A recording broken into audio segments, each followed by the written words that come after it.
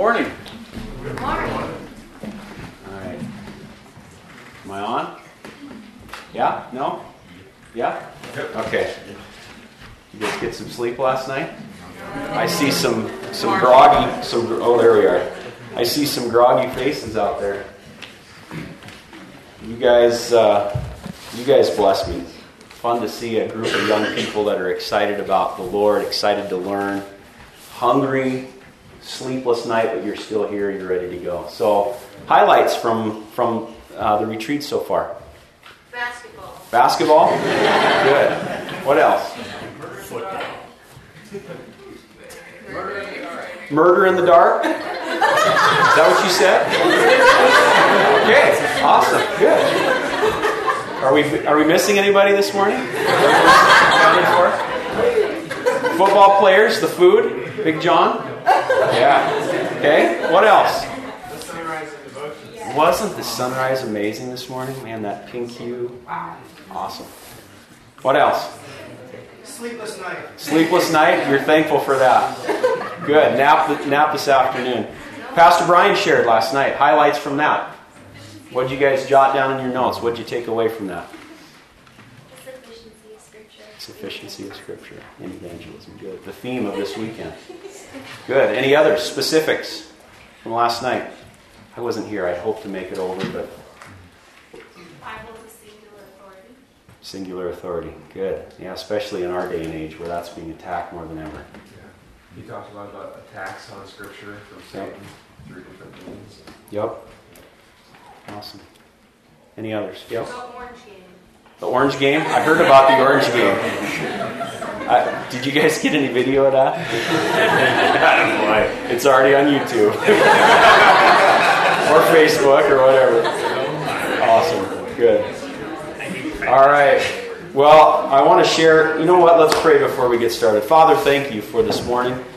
Lord, thank you for the opportunity to drive out here in the beautiful Paradise Valley and just to be able to share with this group of young people. Lord, I thank you for the hearts and the lives represented here, Father, that each one of these people have been ordained before the creation of the world to be yours and to be used by you. And Father, in these last days that we're living, God, we need more than ever young people to rise up and to grab hold of your word, to stand on the rock of your word and to share truth. And so, God, I just pray that you'd use our time, that you'd empower these young people, Lord, that you'd change the world through them.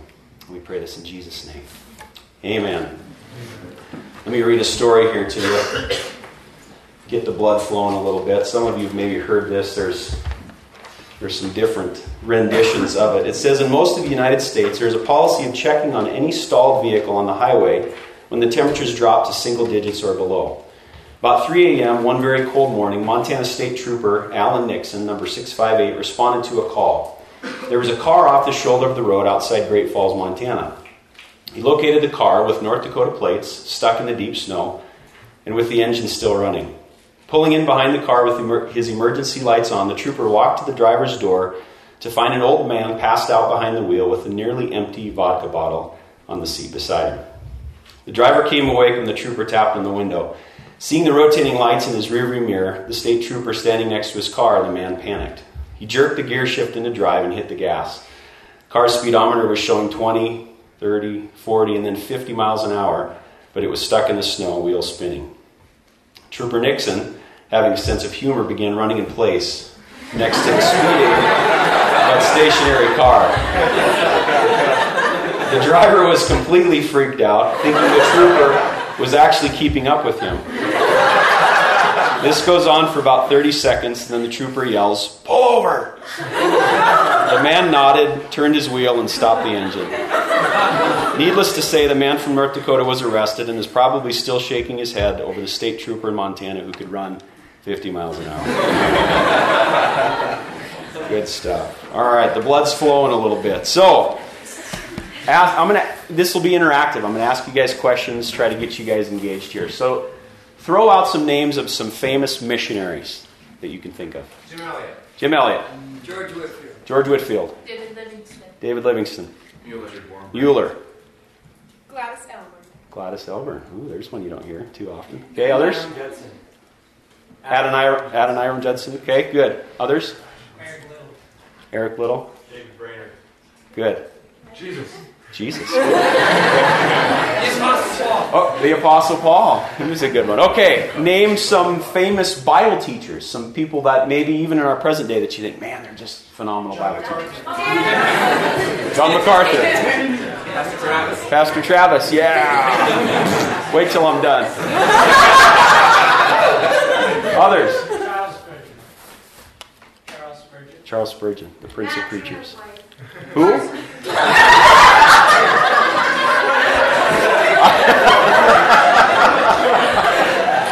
Matt Tebow's wife. Hey, I bet she can bring the word, huh? I bet she can bring it. Awesome. Famous evangelists. Billy Graham.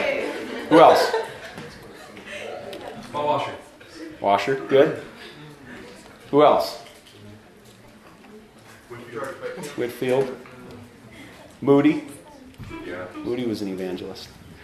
So I throw that out there, and Matt maybe is cheating a little bit because he knows what I'm talking about this morning. But in all those categories, wouldn't we say the greatest ever is Jesus?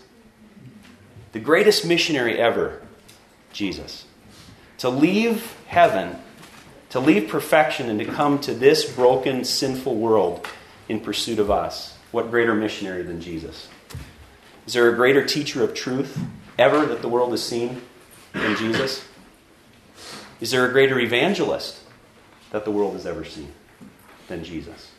So, and when Matt asked me to share, he kind of threw out the hook for me a little bit. He said, kind of in so many words, you can talk about Jesus. And I said, sign me up.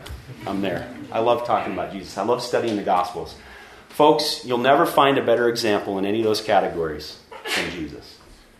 You'll never find a greater Bible teacher. You'll never find a greater missionary. You'll never find a greater evangelist than Jesus. So if we're talking about evangelism, what better person to study than Jesus? Amen?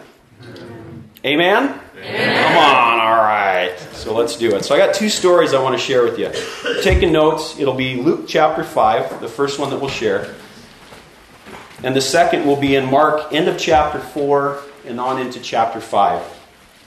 And these two stories are favorites of mine in the Gospels for a number of reasons. But I think as, again, we think about the theme of evangelism and words with power, the sufficiency of Scripture in evangelism, these two stories I like because the story in Luke chapter 5 reminds me that Jesus has recruited you and I to go win souls. He's recruited us to go and bring the message of the gospel. Anybody need pens? Alex is bringing the pens down the aisle. All right. You guys are note takers. I like it. Good stuff. So Luke chapter 5. Luke 5 reminds me that Jesus has recruited you and I to go and be His ambassadors in the world. Some of you out here, athletes, you've been recruited to Montana State, maybe other schools. That's quite a process. I love hearing the stories about how athletes get recruited to Montana State. Fun stories, you know. But it means that somebody is after you. Somebody wants you. Somebody's pursuing you to get you to bring your talents, whatever they might be, to their school. Folks, Jesus is pursuing every one of us. He's recruiting every one of us to go be fishers of men. And that's what we're going to look at in Luke chapter 5. And then Mark, into chapter 4 and into chapter 5. This one may be my favorite story in all the Gospels because it reminds me that Jesus, folks, He's desperate to go save sinners. He goes out of His way to reach out to people who are broken and hurting and lost and just abandoned by everyone else. And Jesus goes after those people. I love it. Good stuff. You guys ready? You guys ready? Yeah. Okay. So before we jump into that, I want to talk about your theme because I think it's important. I don't want to deviate from that. Words with power, the sufficiency of Scripture in evangelism. So when I think about church stuff, or when I think about teaching, or when I think about missions, or when I think about evangelism, or when I think about life, really, just about anything, I always try to think, how would Jesus handle that situation? What would Jesus do in this particular situation? Now, I'm going to date myself a little bit here. When I was your guys' age, the cool thing was WWJD bracelets. You've probably never heard of those, right? Anybody heard of those? Oh, my word. What would Jesus do And everybody wore WWJD bracelets. It's a great question to ask. What would Jesus do? How would Jesus handle this situation? So as I thought about this message and preparing for it, and I've thought about this over the years, thinking about Jesus and his methods. How does Jesus approach evangelism? How does Jesus approach teaching? And as a Bible teacher, I'm always thinking, man, how did he do that? How did he bring such clarity to things? And I always want to study and learn Jesus because he was the best. And so as I studied this particular topic, Jesus and evangelism, and how did he evangelize, studying the different parts of the scriptures and the New Testament Gospels particularly, I was amazed at how, and really it shocked me to see how very little Jesus actually references the Old Testament or references Scripture, because they didn't have the New Testament then. But he didn't reference it a whole lot in his teaching or in his evangelism. And that shocked me, because I would think when Jesus was talking and sharing, he would constantly be quoting Old Testament passages, don't you think? So it kind of shocked me when I looked at that. And you guys can dig into it yourselves. One particular, and I'll mention two, but one example of that is John chapter 3. Maybe the most famous evangelistic passage that we have in all of the Gospels. Two passages in particular that pop out. John 3:3. Anyone know what that says? You must be born again. John 3:16. Anyone know what that says?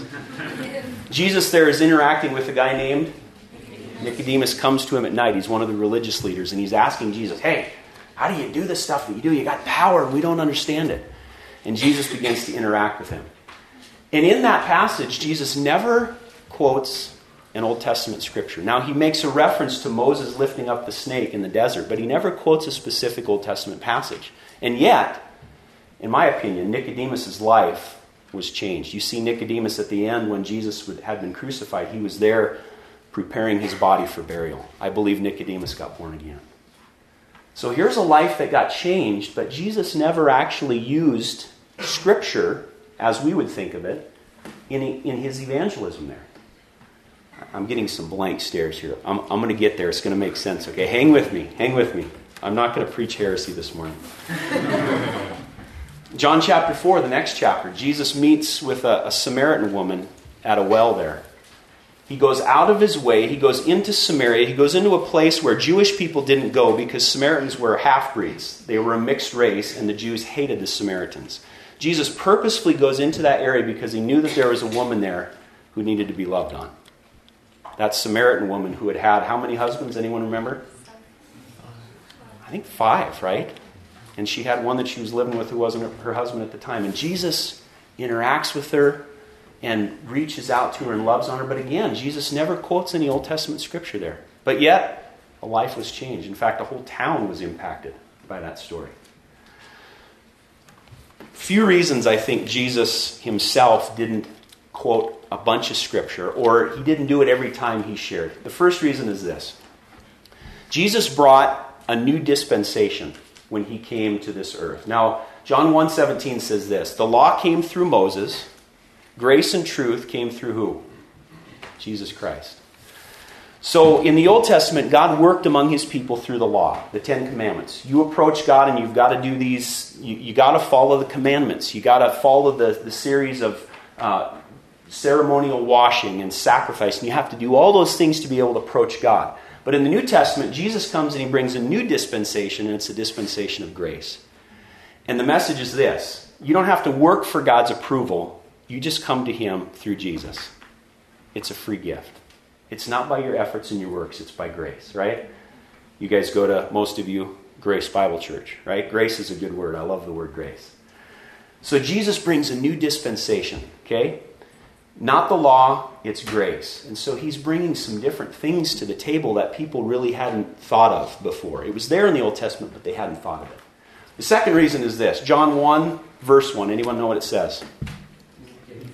In the beginning was the Word, and the Word was with God, and the Word was God. He was with God in the beginning. Who's that talking about? Jesus was the Word of God in flesh. When Jesus spoke, everything he said was what? Because he's God, right? Everything he said is the Word of God because he's God. Isn't that crazy to think about? Everything that Jesus said was the Word of God because he was God. So Jesus, unlike us, we're not God. Jesus is God. Anything he said was the Word of God by virtue of the fact that he was God. Incredible. The third reason is this. Every story, everything that's put out there in the Gospels for us, every story about Jesus and his life, folks, it's Scripture. It's truth. And it's, in my opinion, sufficient in evangelism. Trav, what are you telling us? What are you suggesting? That we shouldn't use Scripture in evangelism? Absolutely not. What I'm telling you is that when you evangelize, I'm going to throw a different angle out there for you guys. Study Jesus. He's the best evangelist you're ever going to hear about, you're ever going to read about, you're ever going to learn about. Study his methods. Study the stories in the Gospels about Jesus and about how he interacted with people. Use that part of Scripture in your evangelism. I think it's so powerful. Okay? That was my preface. Now we ready to jump in? Luke chapter 5. You guys still with me? Any sleepers out there yet? You wouldn't tell me if you were because you'd be sleeping. Luke chapter 5. Let me read it to you. Starting in verse 1. It says, "One day as Jesus was standing by the lake of Gennesaret with the people crowding around him and listening to the word of God, he saw at the water's edge 2 boats left there by the fishermen who were washing their nets. He got into one of the boats, the one belonging to Simon, and asked him to put out a little from shore. Then he sat down and taught the people from the boat. When he had finished speaking, he said to Simon, 'Put out into deep water and let down your nets for a catch.' Simon answered, 'Oh, Master, we worked hard all night.'" Some of you stayed up all night. Peter stayed up all night fishing, and he says, "We haven't caught anything. But because you say so, I will let down the nets." When they had done so, they caught such a large number of fish that their nets began to break. So they signaled their partners in the other boat to come and help them. And they came and filled both boats so full that they began to sink. And when Simon Peter saw this, he fell at Jesus' knees and he said, "Go away from me, Lord. I'm a sinful man." For he and all his companions were astonished at the catch of fish they had taken, and so were James and John, the sons of Zebedee, Simon's partners. Then Jesus said to Simon, "Don't be afraid. From now on, you will catch men." So they pulled their boats up on shore, left everything, and followed him. If we were to start reading in Luke chapter 1, and we would get to this part of the story, we would think, wow, that Peter is amazing. Jesus shows up at the lake and cast your nets on the other side, all in fish, and come follow me. And Peter leaves everything. And he goes and follows Jesus. Wow. We think of the disciples sometimes like they're people that hover 6 inches above the ground. They got halos above their heads. Folks, they're real people just like you and I are. And they struggled with stuff. The more you study the Gospels, you realize that these guys, man, they had issues. They had problems. When you study the Gospels, it's my strong opinion that this here in Luke chapter 5 is actually at least the 3rd time that Jesus called Peter into his service. And this was the one, the straw that broke the camel's back, if you would, where Peter finally said, "Okay, I'm in, Jesus." The first one, I believe, in John chapter 1, you can read about it. It tells us that John the Baptist had disciples that followed him. And one day, John saw Jesus coming towards him, and he said, "Look, the Lamb of God who takes away the sin of the world." And it said a couple of his disciples then went and started to follow Jesus and interact with him. And one of those guys, anyone remember? What was his name? Andrew, Simon Peter's brother. So Andrew, okay, now think with me here. If Andrew's a guy that's following John the Baptist as one of his disciples, and Andrew and Peter were fishing partners because they're brothers, do you think Andrew ever talked to Peter about John the Baptist? "Oh man, he's just amazing. I love this guy. Got to come hear him." He's kind of the religious nutcase, maybe, in Peter's opinion. "Oh, Andrew, you're always talking about these preacher guys." Right? So, you guys still with me? Okay. I get excited about this stuff. So Andrew meets Jesus. And immediately it says he goes and he tells his brother, "Hey, we found the one that's the Messiah. You got to come meet him." He brings Peter to Jesus, and Peter looks at Peter, or Jesus looks at Peter. His name was Simon at that point. He says, You're Simon, but you will be called Cephas, Peter, which means the rock. In my opinion, that was an invitation for Peter to come and follow as one of Jesus' disciples. "Hey, I'm going to change your name. I'm going to give you a new nature and a new character. Come and follow me. I believe without question it was an invitation. The second invitation that Jesus gave is in Matthew chapter 4. You can read it there. Jesus, he's walking along the Sea of Galilee, comes across two brothers, Andrew and Peter. They're messing with their nets because they're fishermen. And he says, guys, come follow me and I will make you fishers of men. And he said they left their nets and they followed Jesus. Again, if you look at the chronology, if you dig into this stuff, if you compare the gospel accounts, I believe Peter went back to his fishing nets. He went and followed Jesus for a little while, maybe for a day. Hey, this is cool. All right, man. I got fish I got to catch because I got to feed my family. He went back to the nets. And that's where Jesus shows up in Luke chapter 5. Peter's been out fishing all night. And how many fish did he catch? Fishermen like to tell stories, don't they? Oh man, it was this big. Peter's got no story to tell because he caught nothing that night. All night long, he didn't catch anything. So, Jesus shows up and he says, hey, can I use your boat? I want to teach the people. And we'll talk about this later. When you're there, and I've been to Israel one time, unbelievable. If you ever get the chance to go, do it.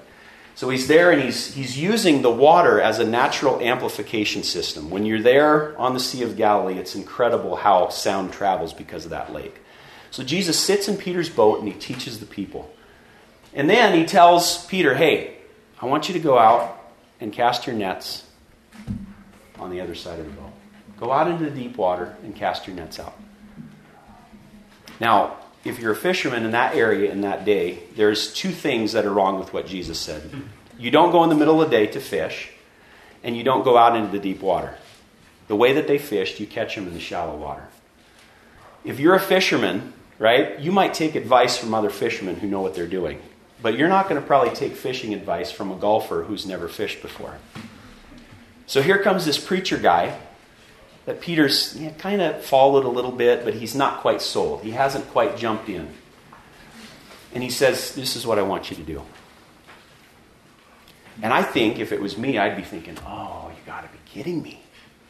What are you talking about? You're the preacher guy. I'm the fisherman. Let me fish, you preach. But Peter does. He steps out in obedience to the Lord. And they catch so many fish, it says the nets begin to break. Signal their partners, James and John, hey, come help us. And they come and the boats are just overflowing, right? And Peter and Jesus have this incredible interaction there. Look what Peter says. He says, go away from me, Lord. I'm a sinful man. Go away from me, Lord. I'm a sinful man. Why does Peter say that? Why does he say that? There's no real wrong answer here. Well, there could be some wrong answers, but you guys are smart enough. Why does he say, go away from me, Lord, I'm a sinful man? Realizing his own sinfulness in light of the Lord's holiness. Good, yeah. I'm a sinner. You're holy. I mean, imagine, folks, being a part of that incredible miracle there. A professional fisherman fishes all night, doesn't catch anything. Jesus said, go to the worst part of the lake, in the worst part of the day, throw it on your nets for catch.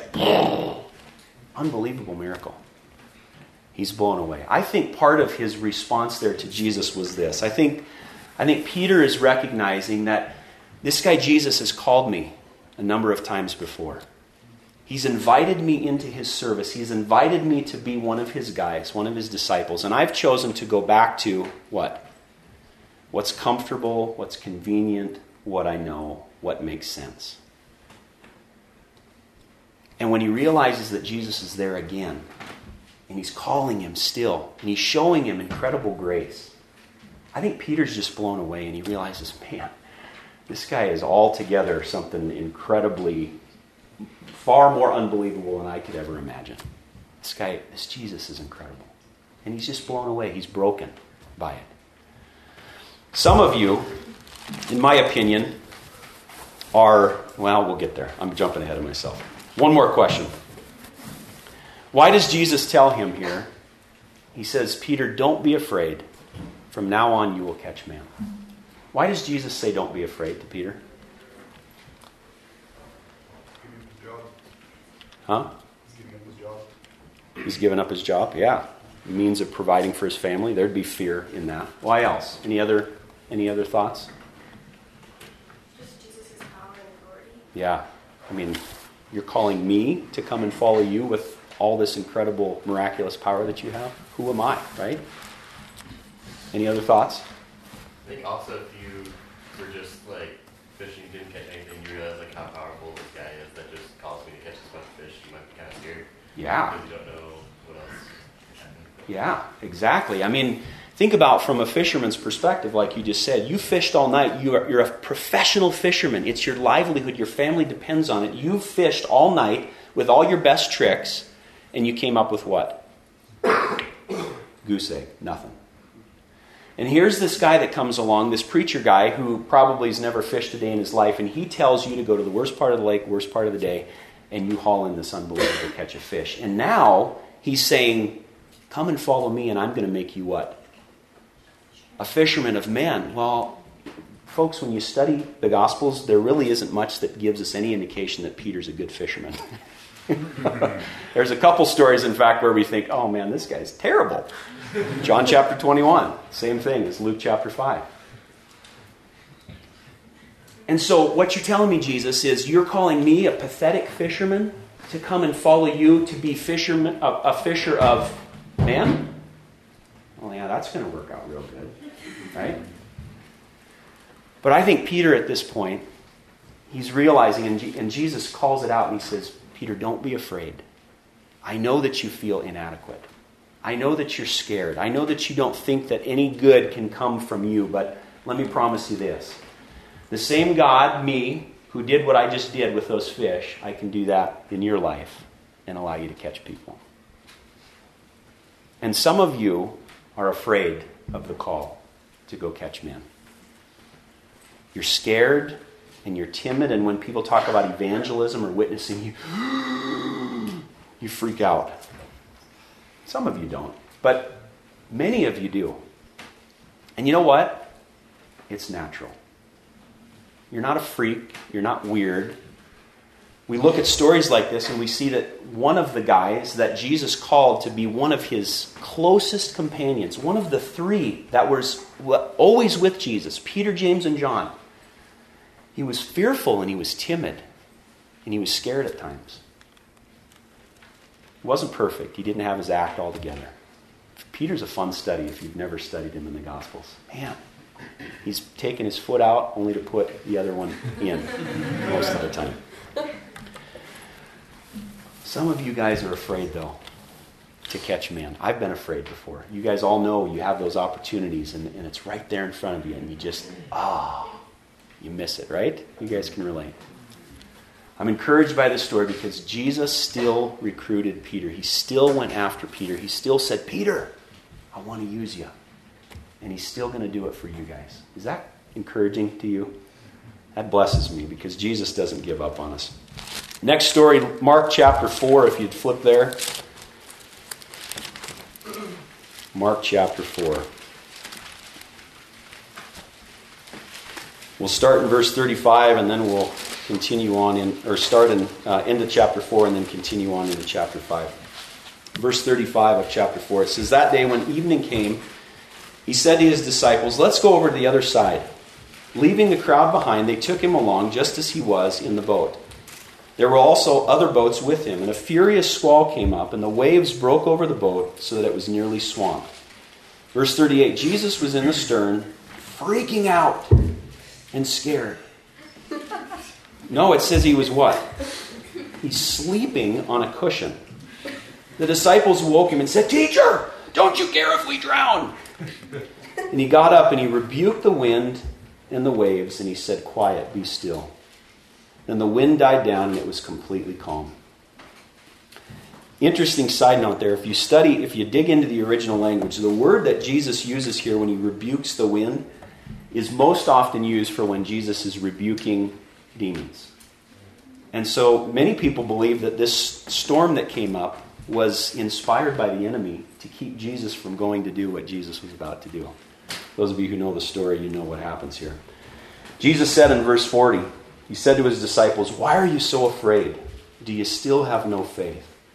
They were terrified and asked each other, Who is this? Even the wind and the waves obey him.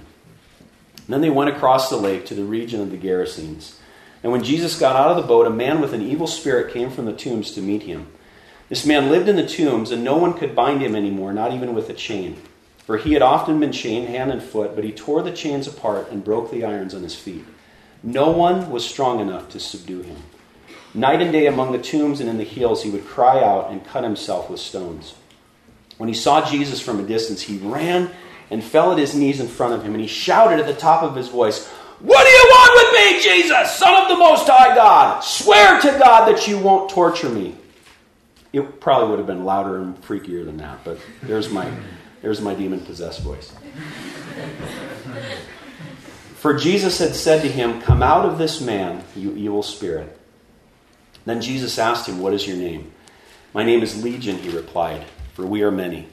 And he begged Jesus again and again not to send them out of the area. Folks, a legion in the Roman army was 6,000 foot soldiers and 120 horsemen, and then various other personnel. When you talked about legion in that day, the image that came to mind was organized power, strength. The Roman army, wow. And this legion, more than likely, this legion of demons, 6,000 strong or more. I mean, they're just unbelievable to think about the oppression in this guy's life. A large herd of pigs was feeding on the nearby hillside, verse 11. The demons begged Jesus, "Send us among the pigs, allow us to go into them." He gave them permission, and the evil spirits came out and went into the pigs. The first biblical reference of deviled ham there, right? The herd, about 2,000 in number, rushed down the steep bank. They rushed down the steep bank into the lake and were drowned. Verse 14, those tending the pigs ran off and reported this in the town and countryside, and the people went out to see what had happened. When they came to Jesus, they saw the man who had been possessed by the legion of demons sitting there, dressed and in his right mind, and they were afraid. Those who had seen it had told the people what had happened to the demon-possessed man and told about the pigs as well. Then the people began to plead with Jesus to leave their region. Can you imagine? We don't want you here. Get out. As Jesus was getting into the boat, the man who had been demon-possessed begged to go with him. Jesus did not let him, but said, "Go home to your family and tell them how much the Lord has done for you and how he has had mercy on you." So the man went away and began to tell in the Decapolis how much Jesus had done for him, and all the people were amazed. What an unbelievable story. One of my favorites in all the Gospels. Now, this could have been one of the highlights. It was one of the highlights of my trip to Israel when we were there in the Sea of Galilee. We spent time in Capernaum, which I believe Jesus was at the beginning of the story, where they sailed from over to the region of the Gerasenes. Capernaum was the hometown of Peter and was Jesus' home base during his ministry. So we're there in Capernaum. We're down on the shores of the Sea of Galilee, and we're looking across the lake to the region where this story took place, the other side, the Gerasenes. Distance of about 5 miles across the northern tip of the Sea of Galilee. And I picture this in my mind. I picture Jesus with his disciples there in Capernaum, sitting at a campfire. And of course, we don't have this recorded, but I'm just imagining that things like this probably happened. Jesus is hanging out with his guys around the fire on the Sea of Galilee. And they're looking up at the stars, and they're thinking about how incredible God's creation is. And all of a sudden, they hear this blood-curdling scream. They say that when you're out in the wilderness, you can hear a wolf howl from 6 miles away in the forest. If it's clear and if it's open, you can hear him from 10 miles away. 5 miles away, and again, keep in mind that lake acted as a natural amplification system. I don't have any question in my mind that when those disciples were with Jesus in Capernaum at night, on a clear night, they could hear that guy screaming over in the Gerasenes. And of course, they had to have known the stories about this guy. They had to have heard about this crazy demon-possessed guy who didn't have any clothes on. It says he went around naked in the Gospel of Luke. They tried to chain him and bind him, and he'd break the chains. Literally, he'd smash them to pieces, the Greek text tells us. He'd just obliterate them. And can you imagine being with Jesus around that campfire and the light shining off his face and hearing this guy screaming from across the lake? And what was the expression on Jesus' face? to hear this guy who's being tormented by the enemy. And the disciples are watching the face of Jesus. I mean, uncomfortable for those disciples probably. What do we do to that crazy guy? And Jesus' heart was broken for him. His heart was broken. If you compare the gospel accounts, it says that Jesus went at night, as night was setting in. That's when he decided to jump in the boat and head across. Yikes. That would not be the time that I would choose to go across the lake to a graveyard to go rescue a demon-possessed guy, right? I mean, that's the stuff that horror movies are made of. And that's when Jesus, if you compare the gospel accounts, if you look at Mark, that's when it says Jesus goes across the lake with his disciples. Folks, I would have been freaked out. Unbelievably freaked out. Even if I was a fisherman who knew that lake, like at least 7 of those guys did, I would have been freaked out. Jesus goes to a place that no devout Jew would ever go to, because the region of the Gerasenes was a region where backslidden Jews went because they mingled with other non-Jews or Gentiles. A good devout Jew would never go to that region. A good devout Jew would never go to that region because the story tells us that they had pigs. Jews and pigs didn't mix. Jesus, or not Jesus, but a good devout Jew would never have gone to that region because there was a graveyard there. And for a Jew to come in contact with dead bodies would make them ceremonially unclean. It says that the guy would cut himself with stones, probably full of blood, from trying to commit suicide, possibly. A Jew coming in contact with a person with blood like that would cause them to be unclean. Folks, Jesus crossed every boundary to go and meet that man. It doesn't make sense. It wouldn't have made sense to a devout Jew. But Jesus crosses all those boundaries for what reason? Why did he go? Why did he go? Why did he risk danger to himself and his disciples? Why did he risk people scoffing and mocking his ministry for going and mingling with those who are backslidden Jews? Why would he risk people looking down on him because he's around pigs and around a graveyard and around this freaky guy with demons who's cutting himself? Why would he do that? It's a pretty simple answer. For God so loved the world.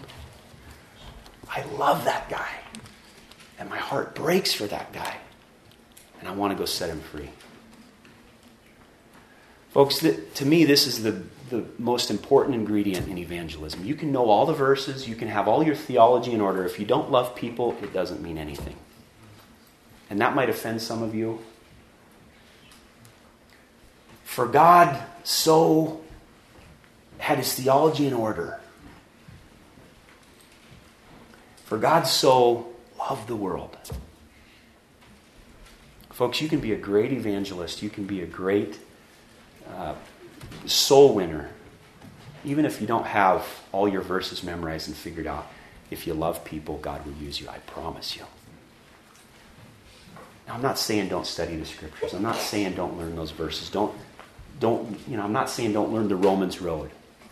But if we don't have love, read 1 Corinthians 13. If we don't have love, we're nothing.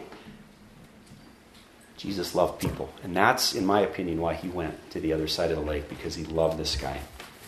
And he wanted to see him set free. There's an interesting verse there. Look back to chapter 4.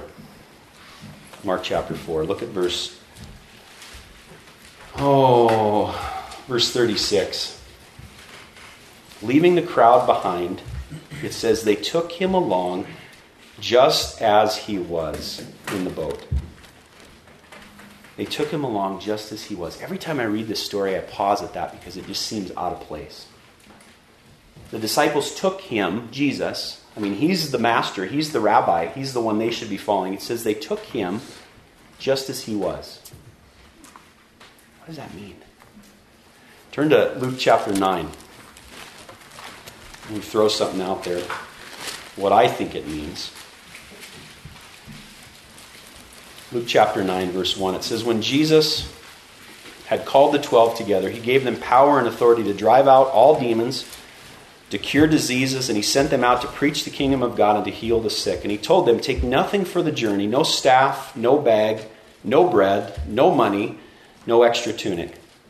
Whatever house you enter, stay there until you leave that town. If people do not welcome you, shake the dust off your feet when you leave their town as a testimony against them. So they set out and went from village to village, preaching the gospel and healing people everywhere. Did Jesus have 18 suitcases when he went around preaching and teaching? Peter, you forgot my flowery suitcase. Put it in the boat. Come on. Jesus wasn't a prima donna. He told his disciples, when you go, don't bring anything with you. Just travel light. Jesus didn't have a bunch of stuff. Look further on in Luke chapter 9. Look at verse 58.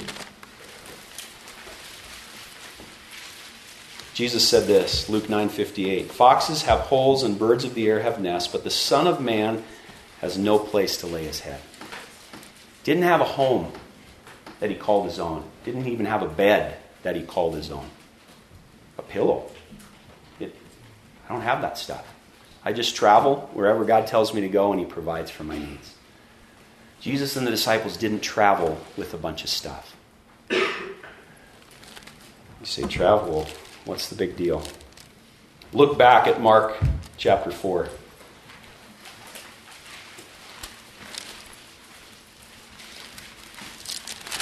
Let's see, verse 38.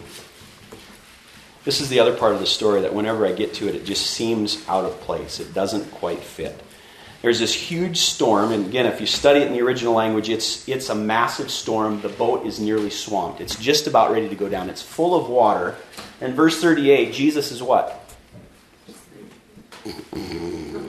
Maybe not snoring, but it says he's sleeping, right? And he's sleeping on a what? Pillow. Remember how Jesus told his disciples to go out in Luke chapter 9? Don't bring anything. You don't need that stuff.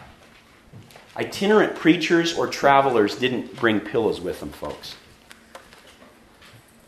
Did Jesus have a blankie and a pillow that he just took along with him for security? I've got girls, and they love their blankies and their pillows, right? Did Jesus, hey, Peter, don't forget my blankie and my pillow. Stuff it in the boat. Probably not, right? So what's this pillow and where did this pillow come from? One more thing I want you to look at. Look at and I mentioned this earlier, look at Luke's version of this account. Luke chapter 8.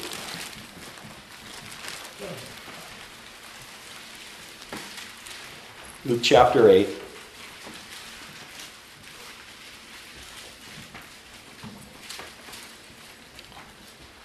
Let's see.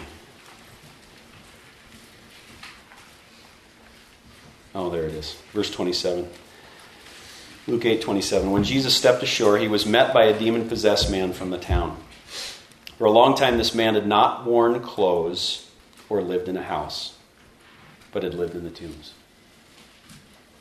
The guy's naked, and the other gospel account says he's screaming as he comes. I like to think about the disciples and what's going on with them when all this is happening, right? Imagine being with Jesus and you step out of a boat and here comes this naked screaming guy who's bloody and who's possessed by demons. I mean, the disciples are diving back into the boat if they've stepped out. They're hiding behind Jesus, right? Gotta be a freaky, incredibly scary situation. It says there that the guy's naked. Read further on in the story. Let's see.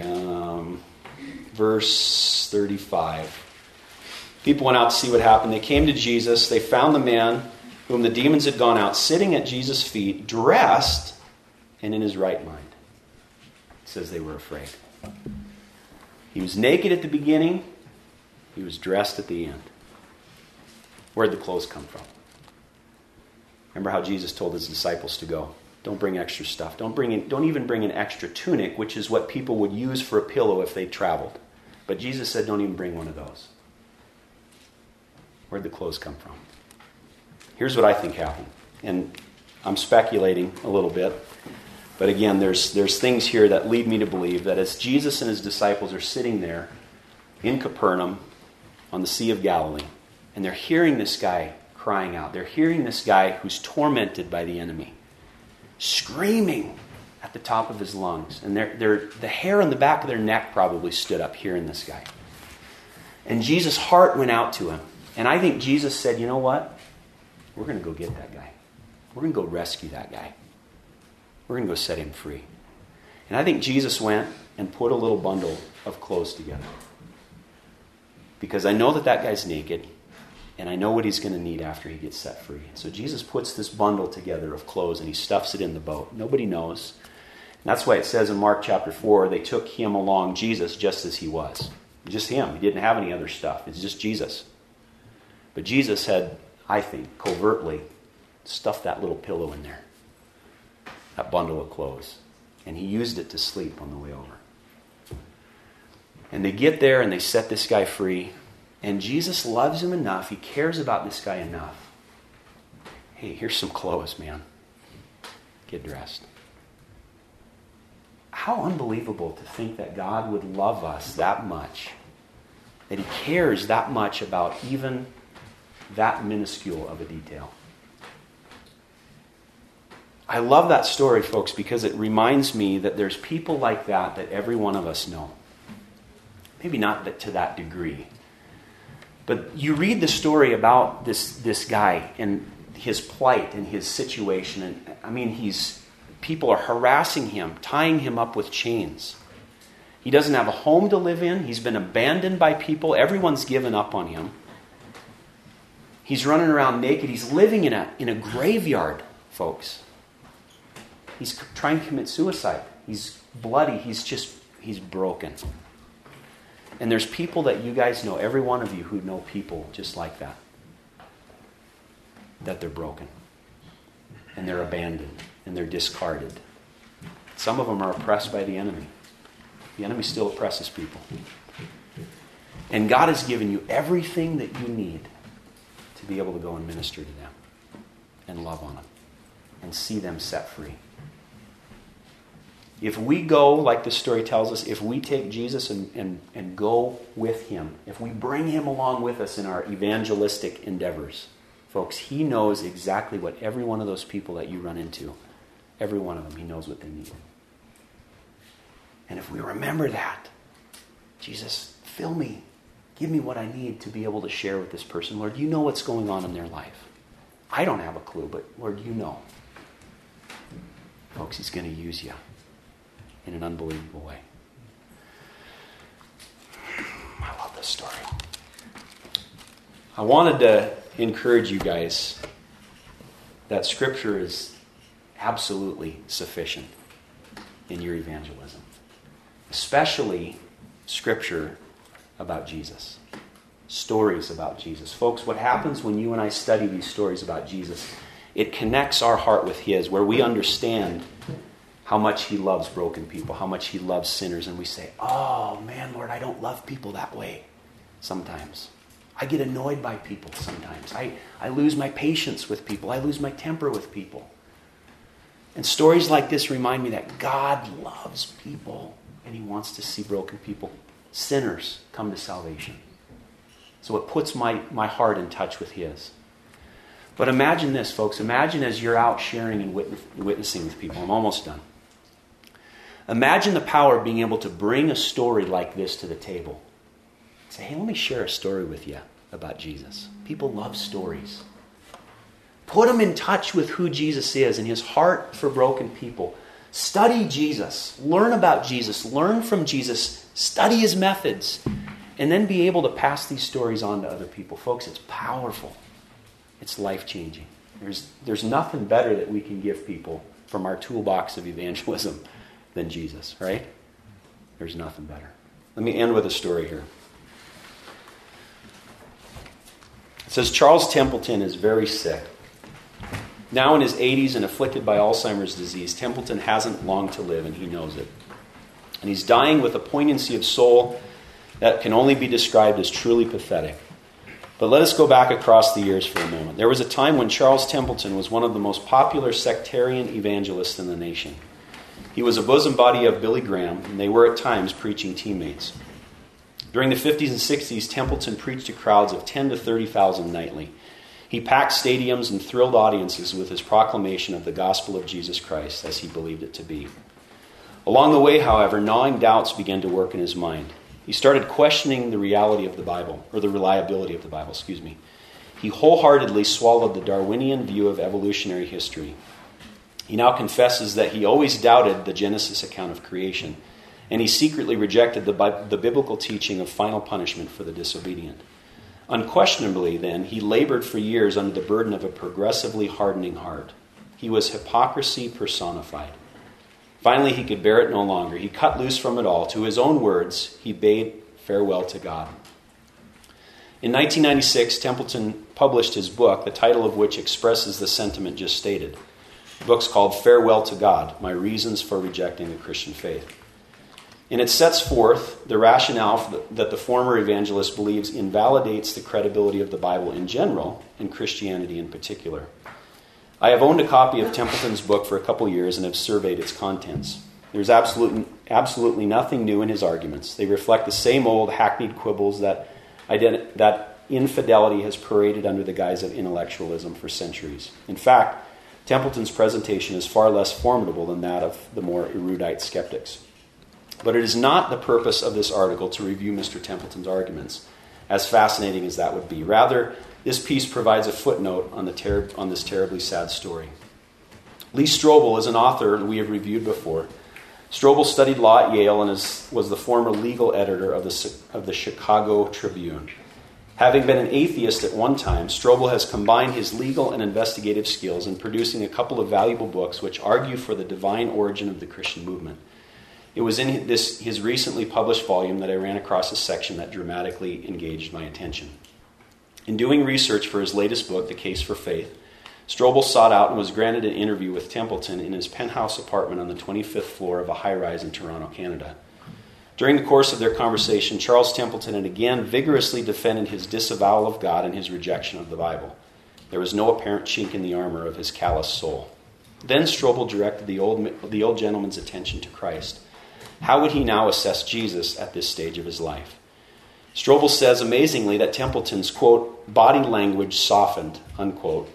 His voice took on a, quote, melancholy and reflective tone, and then, incredibly, he said, he was the greatest human being who has ever lived. He was a moral genius. His ethical sense was unique. He was the intrinsically wisest person that I've ever encountered in my life or in my reading. His commitment was total and led to his own death, much to the detriment of the world.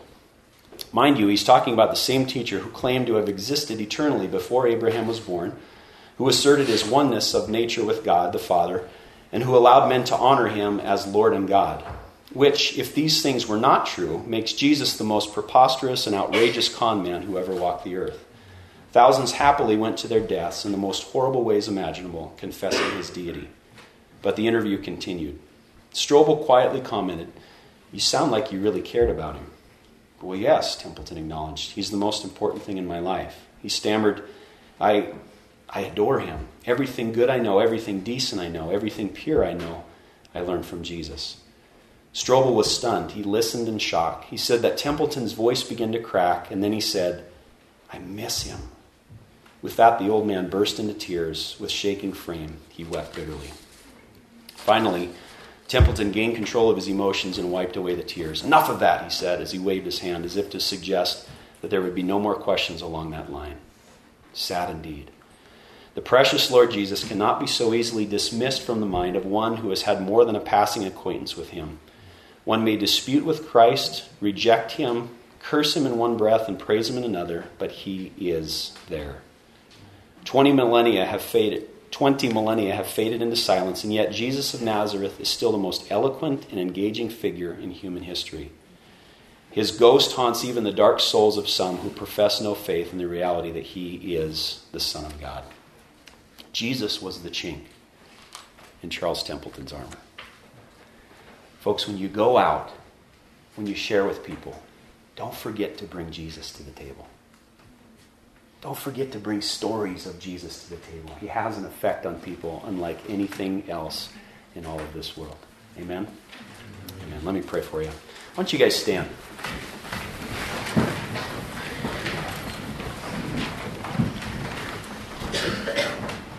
Okay, we're going to get weird.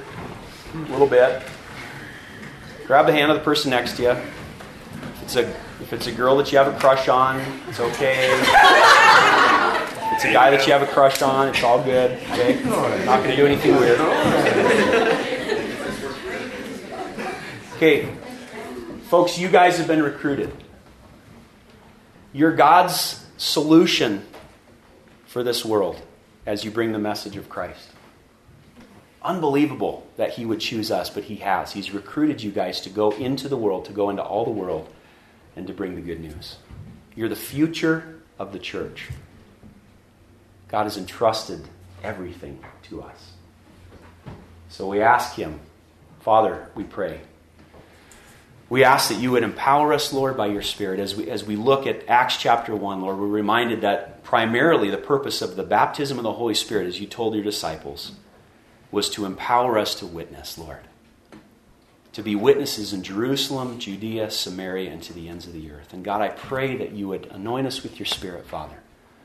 I pray that as these young people would continue to learn and to grow, Father, that you would continue to give them your heart for the lost and for the broken. Lord, as we go out into the world, as we go to class, and as we go to the different things that we're involved in, as we mingle with our family and our friends, Father, I ask and I pray that we wouldn't forget the love and the passion that you have, Lord, for sinners, for broken people. Lord, you love them. You gave everything for them. And we ask, Jesus, that you'd fill us with that same love and concern. God, that we would speak your words, that we would have an instructed tongue that knows the words that would sustain the weary. Lord, I thank you for these young people. I thank you for their excitement and their passion and their willingness to give up a weekend, Lord, to be here and to learn and to grow. And Father, I ask above all things, Lord, that as they continue on in their walk with you, that they would just continue to grow deeper in their love for you. Lord, we just want to walk with you. We just want to know you. We want to follow after you. We want to be covered in the dust of our Rabbi. So, Lord, touch us, fill us, anoint us. Lord, use us for your great purpose. And we pray this in Jesus' holy name. Amen.